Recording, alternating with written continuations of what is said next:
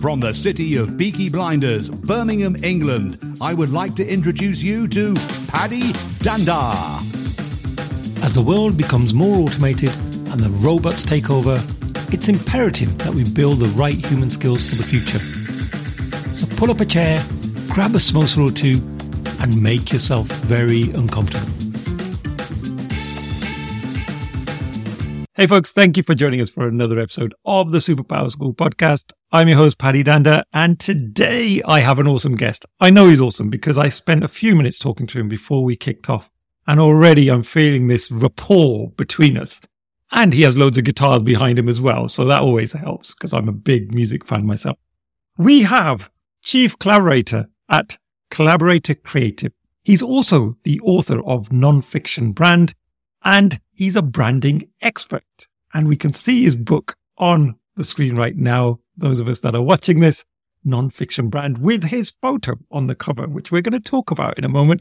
So welcome to the show, DP Knudten. Oh, thank you so much, Paddy. It's great to talk to you.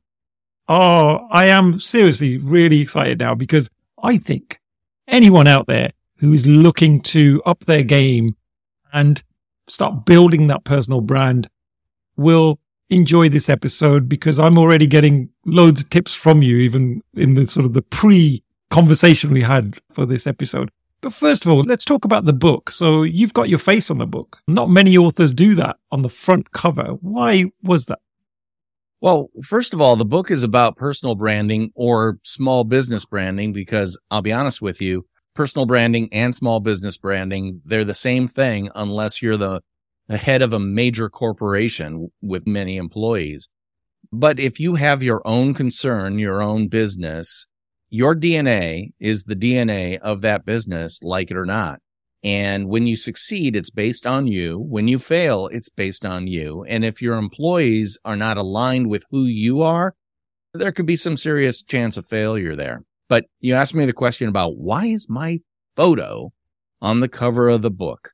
Well, here's the whole title of the book is Nonfiction Brand, Discover, Craft, and Communicate the completely true, completely you brand you already are. And what that's designed to get you thinking about is, one, nonfiction brand. Does that imply there's such a thing as fictional brands? Yeah, we're surrounded by them every day, the ones that overpromise and underdeliver, and we try it once and never go back.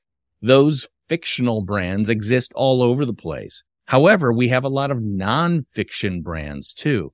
Like if I think about a brand in your neck of the woods, Rolls-Royce is a tremendous brand and in a lot of different ways than you may think. Now, here in the United States, Rolls-Royce is synonymous with high-end cars that are very luxurious, but not necessarily performance machines. They're not Lamborghinis. They're for really rich people who just want sheer comfort and luxury. I, however, am a big fan of World War II aircraft, and I associate Rolls-Royce with incredible performance because those Rolls-Royce engines were integral to the success of masterful fighter planes like the P-51 Mustang. You know, I think they were in Spitfires. I'm not sure if they were in Hurricanes as well. But, just incredible, must not fail engines. So you've got those two things, luxury and quality plus must not fail. And you've got this tremendous brand. And it's absolutely part of the DNA of Rolls-Royce. You are Rolls-Royce in miniature, meaning you have qualities and abilities and expertise and experience that nobody else has. Nobody is exactly like you. A lot of us hide our light under the bushel, to put it in biblical terms, where, yeah, I do great work, but I don't want to be braggy. I don't want to be a braggart. There are enough hucksters who are always me. I'm not that type of person. I don't want to be that. The idea of stepping into the spotlight might be a little bit scary even. To which I say, you got to get over that. Instead, own what is yours to own, the truth of who you are, what you do, and how you do it. So back to why did I put my photo on the cover of the book? Well, number one, It's a book. The author's photo is going to be somewhere on the book, sometimes on the back cover, sometimes in the back few pages of the book. Well, I'm writing a book about personal branding, and my personal brand is best summed up by the package my brand comes in, which is my face, my look. The photo itself is black and white with me wearing a black shirt and black rimmed glasses. Do you think that's by mistake? No, I'm a brand guy. These are part of my packaging so that if we were to meet at Heathrow, if I'm flying in, you know I'm flying in, we're trying to meet each other, and I say, Patty, I'll be there at this time, I consistently look like this so that, and by the way, I'm 6'3" plus 230 pounds, white guy from the US. So I'm not hard to find if you are sensitized to the package I come in. My photo is on the cover because it's a book about personal branding, because that is exactly what I look like. And this is the packaging I come in so that you can easily figure out, no, that's DP. I can tell him across the concourse at Heathrow International Airport because he is exactly what I expect him to be, because I've already had my expectations set by the photo on the book. A long-winded answer to your question, but see, there's multiple layers of strategy involved there. It's not just narcissism. That so resonates with me because a few years ago, I was having the same sort of dilemma about, I was doing a lot of stuff on social media, but I hadn't really thought about the images and some of the branding colors and all of that good stuff. So what's really interesting about the glasses, I do exactly that. These glasses are my stage glasses almost, because I've got another pair here.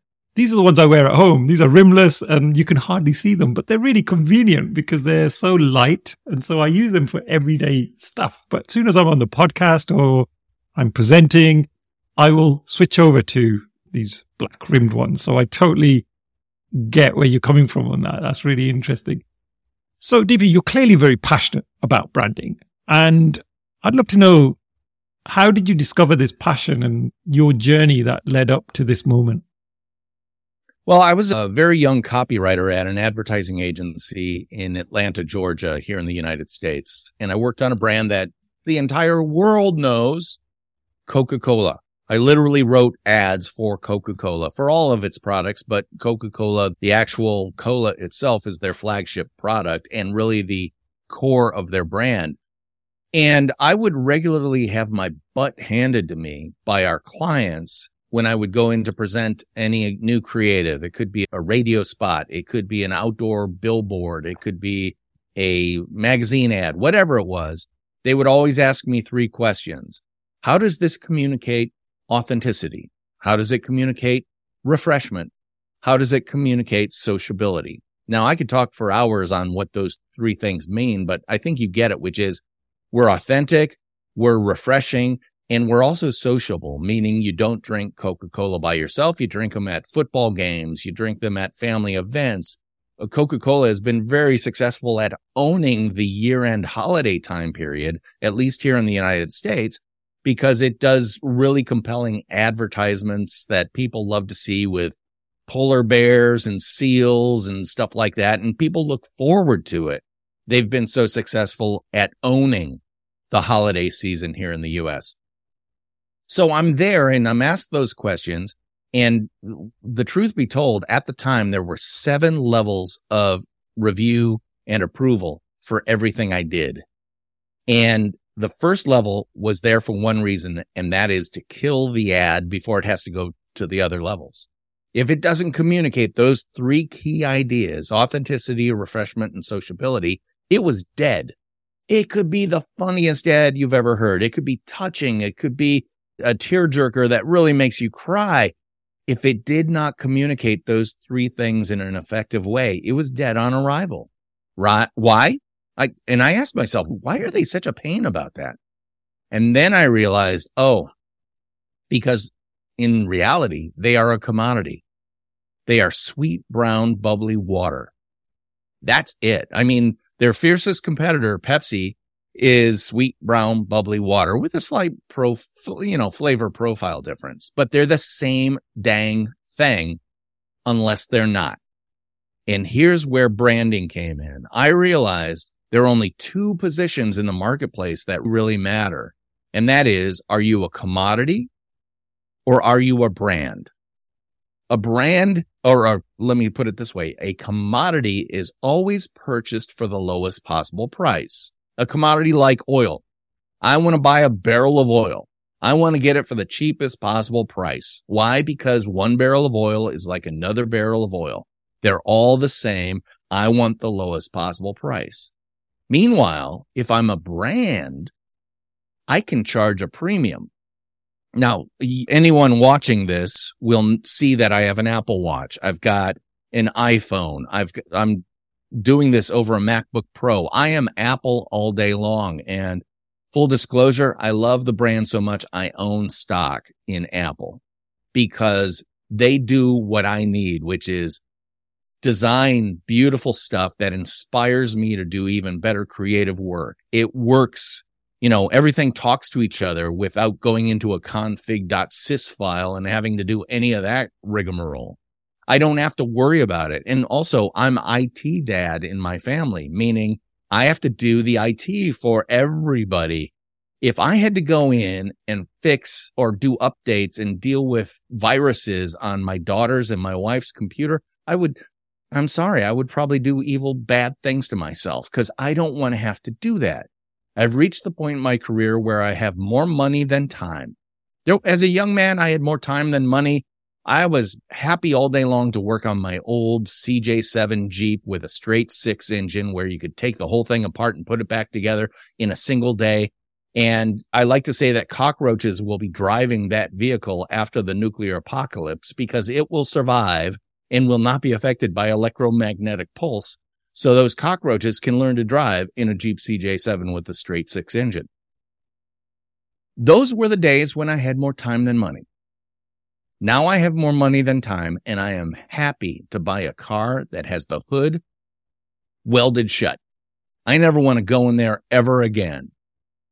Now, some of you in your audience might go, well, I quite like tinkering with my car. Great. You have vehicles you can do that with. Then there are other cars that are like, you don't have to do anything and we'll take care of it. Great. There's a market for that. The key is to know which you are. And then no matter which one of those you are, you have to be a premium brand about it. You have to brand yourself, not be a commodity. So even if you're a car that I like to tinker on it car, you can be branded. Think about all the race cars that are very fiddly. Like, so I used to off-road motorcycle. KTM is an Austrian brand of off-road oriented racing motorcycle. They are notoriously fiddly. They have to have their oil changed every time you look at it because they are so high performance that, I looked at you. I got to change your oil again. Sorry. Guess what? KTM has fans around the world that would line up for the opportunity to change their oil every 5 minutes because they are an incredible brand, especially for off-road racing, Paris-Dakar, all that stuff. KTM all day long, fiddly. If you're a fiddly person, get one of those. Meanwhile, I rode a Suzuki V-Strom 650, which was built like a tank. I mean, literally, you could drop it off a cliff and it would restart and you'd be able to go another 100,000 miles. Why did I pick that over a KTM? Well, that's because I chose a brand that met my needs.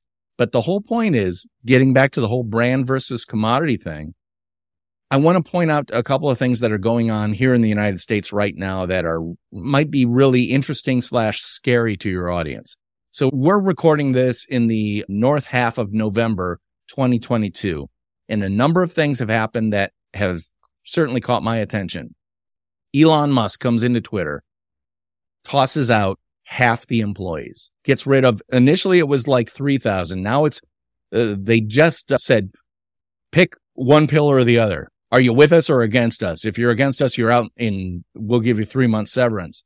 Well, guess what? Everybody quit. He's destroying a brand, but the point I'm trying to make is not about him. It's about all the people who lost their jobs. Same thing. Mark Zuckerberg at Facebook, 11,000, not 1,100, 11,000 people were fired at the same time, many of whom do the same exact job or develop in the same exact, computer framework, languages or whatever. If you're one of those 11,000 people and you are anonymous, you are by your very nature a commodity. You are the same as anyone else who has JavaScript certifications or C++ or whatever your stack is. You are exactly the same, at least in the marketplace's mind, as anybody else, unless you're not. If you can legitimately say and prove that I created the like button at Facebook, oh, wow, you did something that is remarkable. And I love the word remarkable because underline what it means, worthy of remark. It literally is remarkable that you created this thing.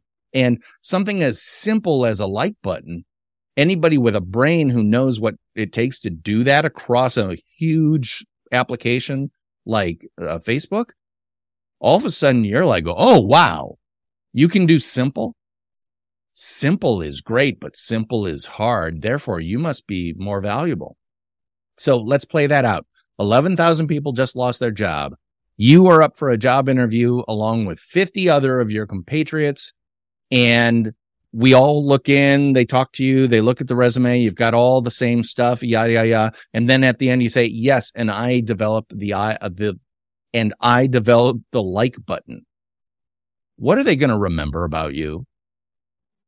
Not your resume, that thumbs up like.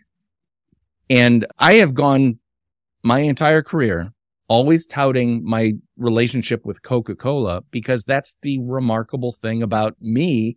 But you'll notice how I wove that story in a way that wasn't, yeah, I used to do Coke stuff, but was, I learned so much working there that it's now part of my philosophy of nonfiction branding, which I am sharing with you. And I am showing and telling and proving that I am not a commodity copywriter or a commodity marketer or a commodity branding guy. I am, that's DP. He learned everything about branding from Coca-Cola because sweet brown bubbly water. I don't even remember what he meant by sweet brown bubbly water, but that was so memorable. That's worthy of remark. Do you see what I did there? Yeah. You're already thinking, wow, that DP guy, he's got a lot of energy and he has experience and he's got some expertise and he's demonstrating it. Because here's the thing about branding most people don't get. There are two basic jobs or two primary jobs of branding. Number one, differentiation. It goes all the way back to cowboys in the American West. Your cattle are brown, my cattle are brown. How do I know you aren't stealing my cattle? I brand them so that your brown cow doesn't look like my brown cow. Differentiation. I can see the difference between the two, even though they appear to be the same. Let's play that out a little bit and say, well, what if I treat my cows better? What if I feed them better? What if I water them better? What if I treat them in a way that allows them to develop a superior meat when they are processed? Would that make them more valuable? Well, here in the United States of America, the U.S. Department of Agriculture has a grading scheme for meat, for steak, for any beef product or anything like that. It goes all the way from, prime to choice to whatever, blah, blah. And that's great. You can get a T-bone steak for, I'm just going to say $10 a pound. Put the word Kobe in front of that, Kobe beef steak. And if you know anything about Kobe beef, you can only get it from Japan. The individual cattle have masseurs that literally tenderize their flesh as they're growing up. They feed them carefully. They pamper them. It's like spa day every day for a head of Kobe beef cattle. Well, guess what? The highest price steak that you can get based on USDA grading is, let's say, $10 a pound. Kobe beef, 10x that, $100 a pound or even more. Why? Because they've taken a commodity product, branded it to the point where they can get 10x more profit out of it because they are, in fact, a premium brand. And I'm here to tell you that you should be creating a premium brand for yourself. Because if you don't, you are, in fact, a commodity, just like all those other 1,100 or 11,000 workers who just got laid off by Mark Zuckerberg at Facebook. That's a terrible place to be. Yeah, no, I've been following the news carefully on that, and it is absolutely eye-opening about that, how someone can do that. And I think with Mark Zuckerberg, it was almost like because of his mistakes, now these people are suffering, whereas Elon Musk is a little bit different. He's gone into a new organization and he wants to put his stamp on the organization. So he's taking a slightly different approach there. But you're right. Like I was always told, actually, when I was working for another company, I was there for 10 years and I had a really great leader who used to say to me, make sure you get your badges. And I was like, why? I've got a job. And he'd be like, yeah, but you may not always have this job. And I was like, well, it's a pretty comfortable position. It's pretty secure. And one thing he said to me was, no one's indispensable. And if you are shown the door at some point, you never want to be in that situation where panic sets in and you're thinking, oh, I should have got these qualifications, or I should have done more on my personal brand to build it up such that I have a big network. I have a network of people I can lean into. A question I had for you then, DP, on this was, just thinking about some of the audience. I don't have the big brands listening to this podcast. It's more independent consultants, coaches, entrepreneurs who are trying to make their mark as individuals.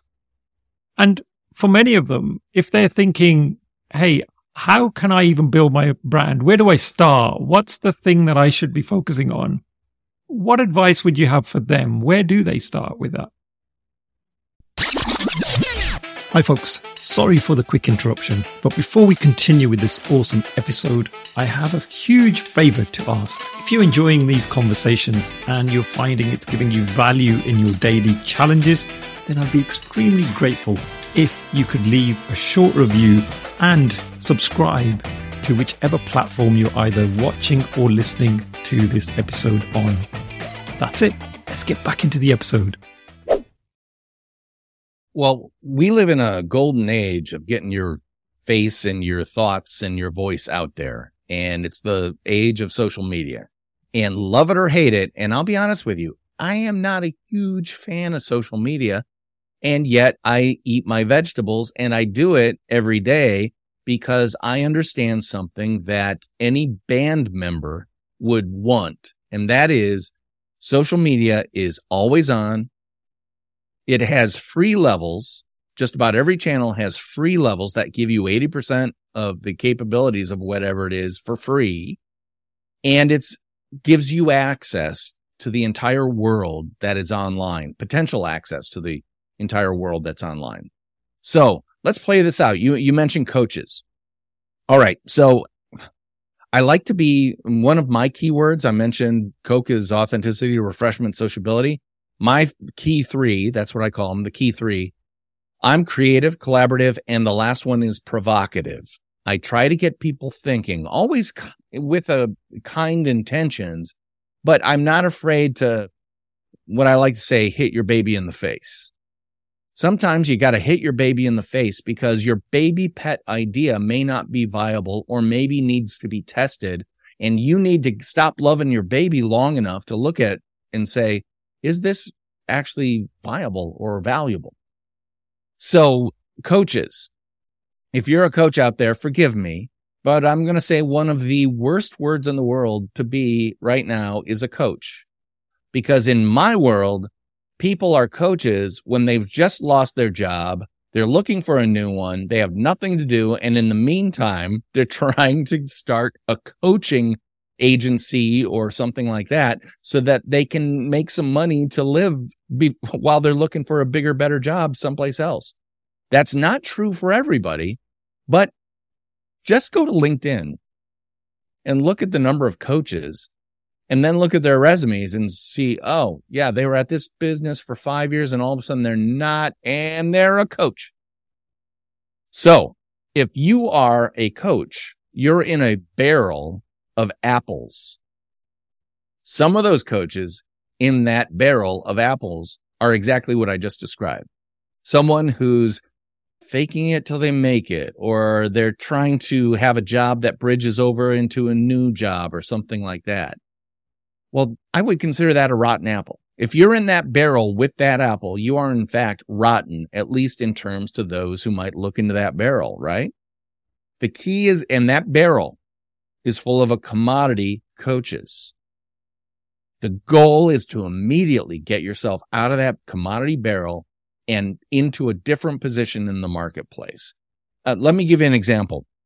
One of my friends who's been on my podcast a couple of times is a Vancouver, British Columbia, Canadian real estate agent. She literally helps people find homes. Works with families, not commercial real estate. So she is using social media, right, left, up and down like crazy to differentiate herself from real estate agents. Again, I don't want to be unfair to real estate professionals, but many of them are beyond the less rigorous side of the spectrum when it comes to diligence and discipline and all those things. That I like to think of them as the people who show you one house and then come to the signing at the mortgage signing and get a check for $20,000. I did next to nothing and I got a big check. Yay. Well, if you're a real estate agent, you're in that commodity barrel of other real estate agents with all those kind of huckster, lame real estate agents, unless you're not. Leah Bach is demonstrating and differentiating herself as a premium brand all over the place. She's now on TikTok, and this woman is north of 40 years old. So it's not like she's some hot 20-year-old in a bikini. No, she's probably late 40s, but she's all over TikTok. She's all over Instagram. She's all over LinkedIn because she'll create something and then cross-post it to all of the channels. And she is actively differentiating herself and demonstrating her quality in the stuff she does. And it's not just, how can you get the best deal for your house type content? One of her most popular ones, she's wearing one of those inflatable Tyrannosaurus Rex costumes and walking down the street, and it got incredible views. And another one where she falls into a swimming pool at a house that she's trying to sell and list and all this stuff. So it's not just, how can you make sure your house doesn't stay on the market too long? That content is valuable, but the real stuff that's super valuable is the stuff that clearly differentiates and demonstrates exactly who you are. Because if you follow Leah long enough, your takeaway is going to be, oh, she seems nice. Oh, I kind of trust her. Oh, she'd be fun to get a glass of wine with after a hard day of looking at homes. Oh, I think she would be great because she's demonstrated she knows the neighborhood that I'm interested in moving into. She's done her sales job in advance, say it with me, for free on social media because she put herself out there in a way that is completely true and completely her. That's what I'm talking about. I'm not talking about faking it. I'm not talking about putting on a mask or something. I'm just saying demonstrate exactly who you are. If you're a numbers person, demonstrate that. If you're a performance-oriented person, such as myself, demonstrate that, which is why I'm on your podcast. I'm talking to a guy in the UK. No one in his audience is ever going to hire me to do anything with them, but maybe they'll buy a book. I don't care. I get to demonstrate exactly who I am, what I do, and how I do it in a way that serves me best.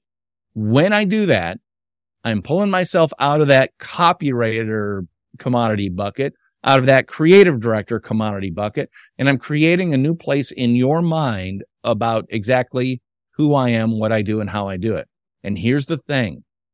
Some of your audience might be, oh, that boy is a brash American. I find him a little bit obtuse and a little too, his tea is a little hot. Great. The best thing I can do is not engage with you because you would not be satisfied with anything I did. If, however, you're going, wow, he's really made me think. I bet you he could make me think about my business or my brand. I bet you he could break through some of the obstacles I've put in front of myself. Then you're, leaning into selecting, working with me or engaging with me or following my podcast or buying my book, whatever. I'm okay with serving tea hot and understanding that a certain amount of people in the audience don't like hot tea. But the ones that do, I'm going to be able to serve with excellence. And that's my number one concern. Oh, that's great. And I was going to say, I don't think my audience would speak like that, by the way, because my podcast isn't as affluential as that. Yeah, and forgive my accent. No, the accent was great. But that's a really good point, though. Like, I think sometimes we think, how am I going to appeal to all of the audience out there? Right. And that's a great point you've just made there. As a young man, I tried to do that. I tried to be all things to all people, thinking that I have to take every job that's offered to me because I might not get offered another. And that led me down some kind of blind alleys that didn't really serve me, because the reality is I may have gotten the job, but I didn't like it. So instead, I looked at who I am, what I do, and how I do it. And I literally decided to become an advertising copywriter, because before that, my degree's in theater. I was an actor. I did improv comedy. I did on-camera work. I did voiceover work. And I knew that a regular job, working in an office, etc., was not going to work for me. I needed to use that which I had. And it turns out that what I have is rare and valuable to the right people. That's the key. And here in the state of Wisconsin in the U.S., fishing is a big deal. Angling. And there are two types of fishing. You can cast a net, a wide net, pull in every small little nothing, or you can species fish, where you are trying to get a specific type of fish. So let me just say that we're going out for whales. If I get one whale, my year is taken care of. I don't have to worry about it. If I go out and I have to cobble together 50 small little fish, can you imagine the pain involved with that? If you know who your species is, fish for them. If you know the people who you can best serve, go fishing for them and prove your value. Yeah, again, to torture this metaphor, I like to think of fishing or advertising and marketing as a fishing lure. You've got the flash in the water, and then you've got the hook. The flash in the water will always be the concept and the art direction and the typography and the color and all that stuff. But the copy is the hook. That is the thing that will create the images that remain in your mind. Like the fact that I mentioned the phrase sweet, brown, bubbly water earlier in this podcast. I do a call back to it right now. Instantly, you're reminded of that, because it was one of those copywriting tricks, which is come up with that phrase that is remarkable and memorable, and then use it frequently. You've heard me say completely true, completely you, or completely true, completely her. Why do I do that? Again, that's proving that I am a copywriter, that I can create memorable communications, that I can pack a lot of meaning into a small phrase. By demonstrating that, I am demonstrating exactly who I am, what I do, and how I do it. If you don't need that, don't come to me. If you need catalog copy that describes the rich Corinthian leather and 24,000 square feet, and you can get any word arranger to do that. And there are writers who are word arrangers. I am not a writer who is a word arranger. I am one that creates hopefully impactful phrases that lead to memorable position within people's minds. for you, your brand, your product, your service, whatever. And on that note, DP, something that came to mind was when I was trying to get this podcast off the ground, I was trying to think about what would be the hook for me to get my audience engaged. Now, I could just say, just come along and listen to the podcast and get inspired. But that's quite generic, general, and very overarching. And so I was battling with what is the angle that I would go at it from. And in the end, I focused very much on human skills for the future because I was quite passionate about that anyway. And it felt like there's not that many podcasts that really advocate that. They may do it in other ways, but really to say, you know what, I'm making a point that we're not going to talk about tech much. Like, that's not the thing that I want to specialize in. There's plenty of other places you can go for that and really good places. But we're focusing on those human skills, those things that are really important, but we as people can do them way better than perhaps, automation and AI and all of those good things. So that was a piece that I really wanted to focus on. So if someone out there is thinking about, well, what should be their hook?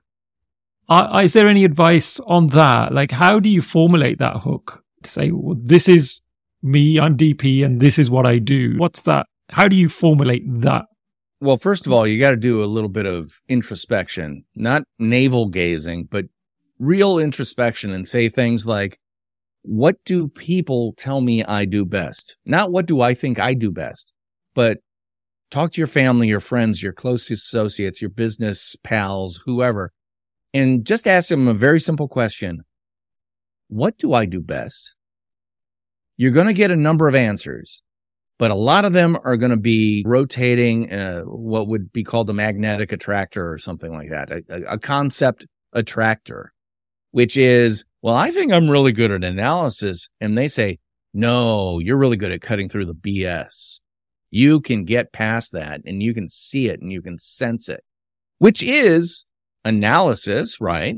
I analyze things and I see what's true, what's not. And then, no, but it's that memorable thing of, oh, I'm a BS detector. If you're a BS detector, do you know how valuable that is to a company? Because half of what we're told, most of what we're sold is covered in BS. And people who can cut through that and find out the truth of something can save millions of dollars, millions of pounds to companies, and consequently are tremendously valuable. If you are a BS detector, you don't have to use those words, but that could always be in your mind that, oh, my greatest value to other people is being a BS detector. So when someone says, why should we engage with you? You say things like, I can save you money on everything you have to purchase to make your business run. Why? Because I'm a tremendous BS detector. So I can get through the salesperson's BS and get to the best possible price and save you money. And by the way, did you see what I just did? I didn't talk about my feature. I talked about your benefit. You will save money on everything you have to buy to keep your business up and running. That is probably the biggest thing that good advertising does. It talks about benefits, not features. So let me put this in a memorable metaphor, if you will. You're at a pub and you're looking across the bar and you see a very cute person that you might be interested in. You look at them, they look at you, you make eye contact, they smile at you. Oh, what a beautiful smile. And they seem kind. And well, guess what? That date right there is a marketing communication, or that smile. And the first date is about one thing only, and that is getting a second date. So if the first date is just the pretty smile that gets you to move or gets you to engage in one way or another, that's exactly what you should be doing. So again, let's pop back to the BS detector conversation and say, you can save me money. Well, that's interesting because we're about to buy a new fill in the blank, let's say your printing press, multiple millions of pounds to install this thing. We're looking at two competitors. How would you save me money? You've just started a conversation, date number 2. And date number 2 is all about getting date number 3 and with the goal of always working towards marriage. If you don't have a good smile to get date number 1, and if you don't have an intriguing conversation starter to get date number 2, how are you going to get married? A lot of people say, here's my business card, let's get married. How successful is that? It's not. But if you can demonstrate your value by showing and proving the benefits you can give to them, that's how you work towards getting married. I didn't think this was going to be about dating advice, but it applies. I love that. I love metaphors, by the way. So you are the king of metaphors, DP. So far, I've counted quite a few on my hand. So it's been great to hear those. That's the way my brain works. Yeah. And let me tell you this story, because if you love metaphors, you need to understand one thing, which is other people do not. And I think most people love metaphors because it's like, oh, you took this thing that was difficult and broke it down for me. Thank you. I literally did a presentation for a person who had a little bit of a chip on their shoulder. I think they may have been one of those people who didn't go to university, but they were very successful. But the thing I found is if you didn't go to university and get a degree, you have a chip on your shoulder, which is I didn't go, therefore I don't know what you know. Now, I went to university, and let me tell you, they don't teach you anything there that a smart person can't learn outside of that. But if you didn't get that ticket stamped, you might have that little bit of insecurity. So I'm doing my DP thing where I'm talking about metaphor to describe something, and the person looked at me with cold laser eyes and said, I don't need you to break this down for me. And I said, whoa, I'm not breaking it down for you. I'm breaking it down for me. This is how I understand it. I'm sorry that you may have felt insulted, but I didn't mean that. I'm just being me. The fact is, he didn't like me for any number of reasons. I don't care what they are. I just know that I would never be able to serve this guy well. And so when they chose not to use me in my services, I was like, thank God I dodged that bullet. Because if I tried to reform myself to match their desires and wishes, it would be a failure. So by not having to waste any time and energy on failing like that, I can give it to the people who get me. It really is as simple as that. Yeah. Oh, no, that's really interesting that you've had that experience. I have to say, I'm touch wood, I've never had that level of negativity. You haven't dealt with insecure jerks like I have. So we're running out of time, DP. I just wanted to finish off the episode with any recommendations from you on resources that people could follow up with. Obviously, you've got some great material, so I'd love to hear a little bit more about that people can then reach out to you and check out some of the great things that you have on offer. And if there's any other literature that you would recommend for people who are thinking of rebranding themselves or actually going on that journey. Well, the first thing you can do, and you can do it right now, if you're sitting at your computer, go to wired.com, that's wiredmagazine.com, and look up an article called The Brand Called You.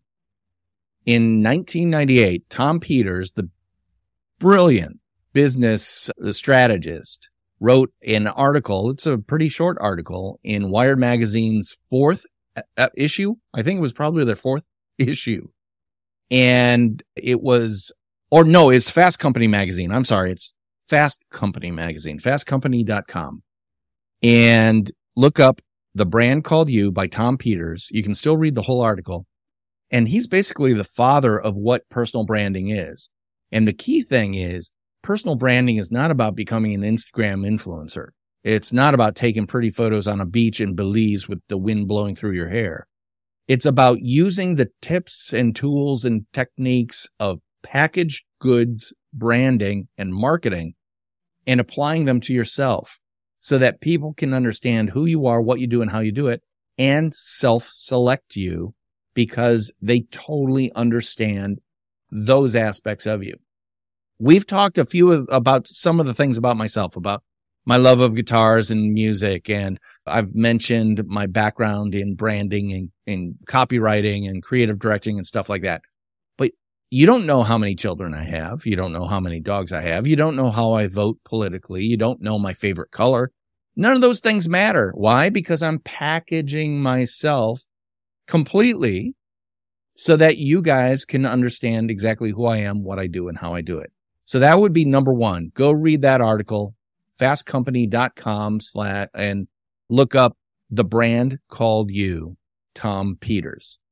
The second thing is, it's called Nonfiction Brand, Discover, Craft, and Communicate the completely true, completely you brand you already are, with this guy's photo on the cover. That's available via Amazon, even in the UK. It's available all over the world via Amazon, so that's the best place to get that. I would love for your listeners to take a listen to my Nonfiction Brand podcast, where I have people and experts on from all over the world talking about their personal brands, what they're doing, how they're doing it, why they're doing it. And it allows people to see personal branding through a lot of other people's eyes, if you will. So I have no doubt that Patty's going to be on my podcast sometime soon, because I want to get the UK view from his eyes on what's happening over there and what he's doing for himself. Again, you can get the Nonfiction Brand podcast wherever podcasts are free.